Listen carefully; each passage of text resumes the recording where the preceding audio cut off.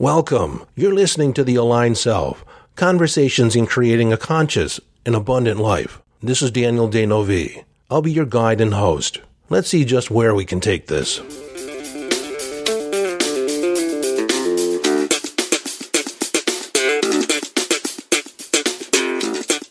Hello, friend. I recently said that this episode would actually be the beginning of my series on manifesting, but I had a change of heart, and this is why. I thought that this topic would be appropriate to add before I do the series so I could set the context, establish the frame on how we create our reality. This also feeds into the topic that I talked about in a previous episode on perceptual frames or mental models. Now, the mental model that I'm going to talk about today is an organizing principle. It's a primary model on which we build all the other models. And again, I'll use interchangeably mental model, perceptual frame, or presupposition. And so the perceptual filter that we're talking about today, the big daddy of them all, is that the map is not the territory. The map is not the territory. Now, this originally came from a philosopher, a Polish-American philosopher, engineer. He thought a lot about language. He thought a lot about how we create reality. And his name was Alfred Korzybski. He also created the field of general semantics in 1938. So this idea, the map is not the territory, has a long and varied history. So what does it mean, the map is not the territory?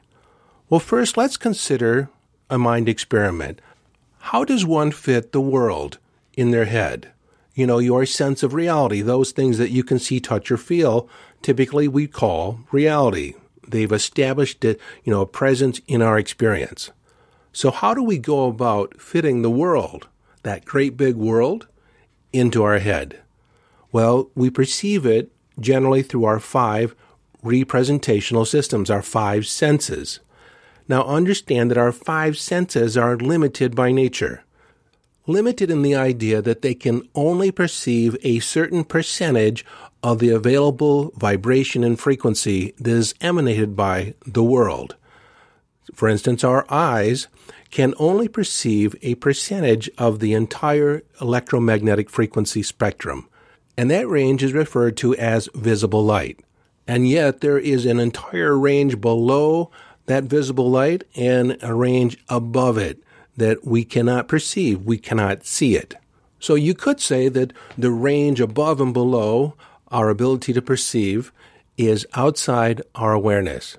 We're not even aware of it. Also, if you consider our ears, we can only hear a certain range of frequency with our ears. We can only perceive between 20 and 20,000 hertz. And dogs and cats can hear, just for an example, they can hear below and above that range very easily. In fact, they can hear things that we cannot even perceive. And so our senses, without going into each and every modality, our senses are limited to a certain extent on just what kinds of information can get in. So we're just actually opening the gate of fitting the world in, perceiving reality, and already a huge amount of information has been filtered out.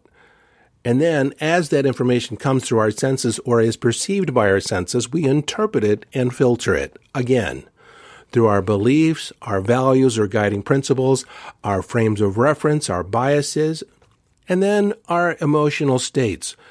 In one emotional state, you can perceive the world in a completely different way than if you're in another state.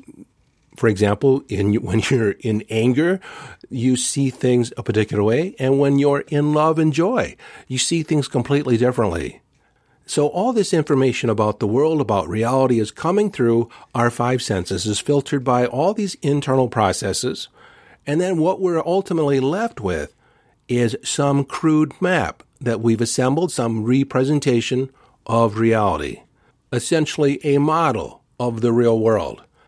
So let's go back to our mental frame, our perceptual frame, that the map is not the territory. What that really means is that by the time we process all the available information through the limited channels that we have available, all we're left with is a crude map of reality. a model of the real thing. And if you're living in the world with limited awareness, you're interacting with the map as if it's the real world. And what we're saying here is that the map is the map. It is not the territory. It is not the world. It is some personal representation that we've created. We've recreated the world. We've created reality in our head. Now, you need to understand this creates a tremendous amount of freedom that you create your reality based on your perceptions, based on your thoughts, based on the filters that you've adopted, your mental frames that you utilize in order to interpret the world. Now, if your map isn't working, you have the ability to upgrade it, to add more to your map, refine it, get more detail, change your perspective, look at things a different way, adopt a new perceptual frame. There's a lot of different ways we can begin shifting reality. But if reality was just reality, if it was a given, we would pretty much have to take it the way it shows up. We wouldn't have a choice because the context of life, the parameters of what's available to us would be set by life. But because all we have available to us is the map of reality, in order to upgrade our experience of life, we just upgrade our map. Now, the better our map, the better our awareness of reality, the greater our conscious awareness. So as we grow in conscious awareness, our map expands. We have a different relationship to the information that's available to us and how we process it. So I want to talk about how do we refine our map of reality, the one that we've created in our head. Let's visit for a moment how we get the world out there into the inner space. It travels through our 5 senses, our 5 representational systems. We take vibrations and frequencies that are out there and translate them, interpolate them, and then we run them through our cognitive filters, our beliefs, our values, our guiding principles, our frames of reference, yada, yada, yada. And what we end up with is a concept of the world that has been truncated, condensed, and redacted. Now, I don't know how old you are, but there was once a time when you could record a television show onto a magnetic tape. There was Betamax and there was VHS. But if you don't have a direct experience with this, don't worry. I think you'll still get the metaphor. You see, there was a tape cartridge that based on the recording speed, you could tape 2 hours worth of video, 4 hours worth of video, or 6 hours worth of video on the same tape. Now, the highest quality was the 2-hour mode, meaning that if you recorded at the fastest speed, you got the highest quality of information because you captured a lot of the video data that was available. But if you use that same tape and slow down the recording speed, you're compressing a lot more data onto the same space. So as a matter of course, when you slowed down the recording speed and attempted to compress 6 hours of data in the space where normally 2 hours of data resided, you have to get rid of some of the information in order to fit everything on the same amount of space. Now, how that translated once you played it back is that the picture was a lot grainier, it didn't have the detail, it just wasn't of high quality. Yet you were able to record the show, and if you weren't that concerned about the visual quality of the show, then you were okay with a less than amazing picture. And so my reason for using that metaphor or talking about that process is that's how we process reality. Because when you think about the world out there, of all the available data, all the available stimuli, we only select certain aspects of it in order to fit in our head. And so as it moves through the process, through our senses and our cognitive filters, what we're left with is a world, a story of reality, where aspects of it have been deleted, distorted, and generalized, just to make it easier to process. Now, the unconscious perceives a lot more than the conscious mind. And how we talk about our experience, we do so through language. We communicate it through language. But there's a limitation with language, is there not? And this brings up another idea from Alfred Korzybski. And that is that the thing that we can talk about is not the thing. This is also mentioned in the Tao Te Ching, which is the spiritual text of Taoism. The very first paragraph says this: "The Tao that can be spoken of is not the Tao.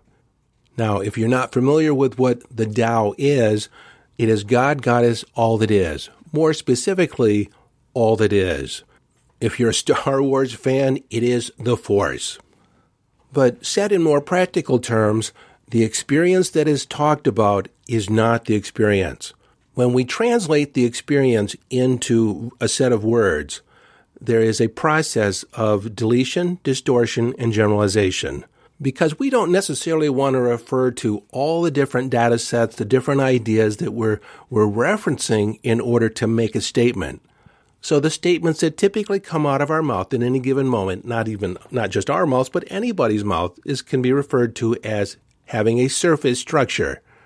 And by and large, most people understand what comes out of it. They interpolate what's been said in their own terms. That's why it's so hard to actually get into somebody else's heads, because you process the world through your own map. And again, all you have is your map. But whether it's your statement or somebody else's statement that is the surface structure, understand that that is just the tip of the iceberg.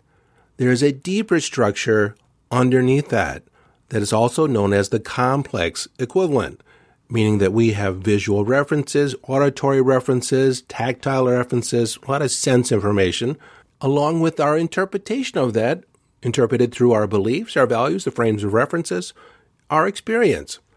All that lies underneath, yet we often don't call it all up in order to present it when we make a statement, for a couple of reasons. One is that it's cumbersome. The other is that most of that information resides at the unconscious level, the subconscious level. We're not always present to it. We're not always consciously aware of it. And so we make a statement and we don't necessarily know where it came from. That can be problematic in the aspect that we don't know why we're saying the things we say or why we're believing the things we're believing. And oftentimes they show up, the things that we say. It shows up as a limitation in our experience, a limited belief, a limited idea, something we can't do. Why? Because of some experience we're not referencing in our past.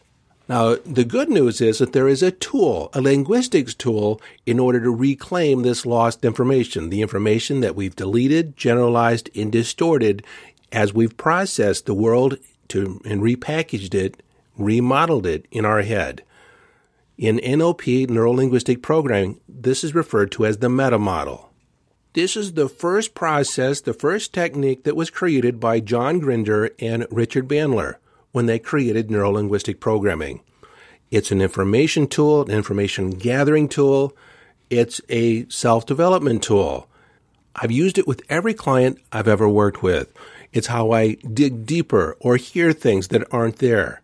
How I identify and can put my finger on the specific thing that is getting in someone's way, seemingly by magic. I've also used it on myself to upgrade my thinking, clarify my thinking, crystallize my thinking and my beliefs. Just by processing early on my habitual linguistic patterns, I was able to upgrade my thinking. My conscious awareness just expanded like all get out. I felt 10 times smarter, because I suddenly saw things that other people didn't see, experienced things that other people didn't experience. This tool is available to you. It's part of my signature coaching program, The Aligned Self.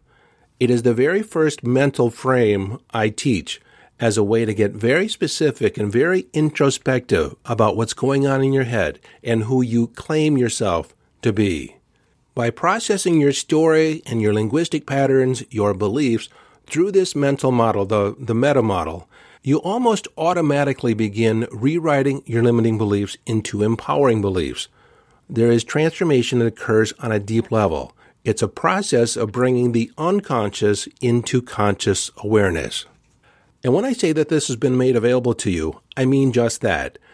And it means that you don't have to sign up to be a participant in my signature coaching program, The Aligned Self. You can search on YouTube, search the internet for the Meta Model, NLP Meta Model. Or you can join my membership program, The Vault of Inner Wisdom.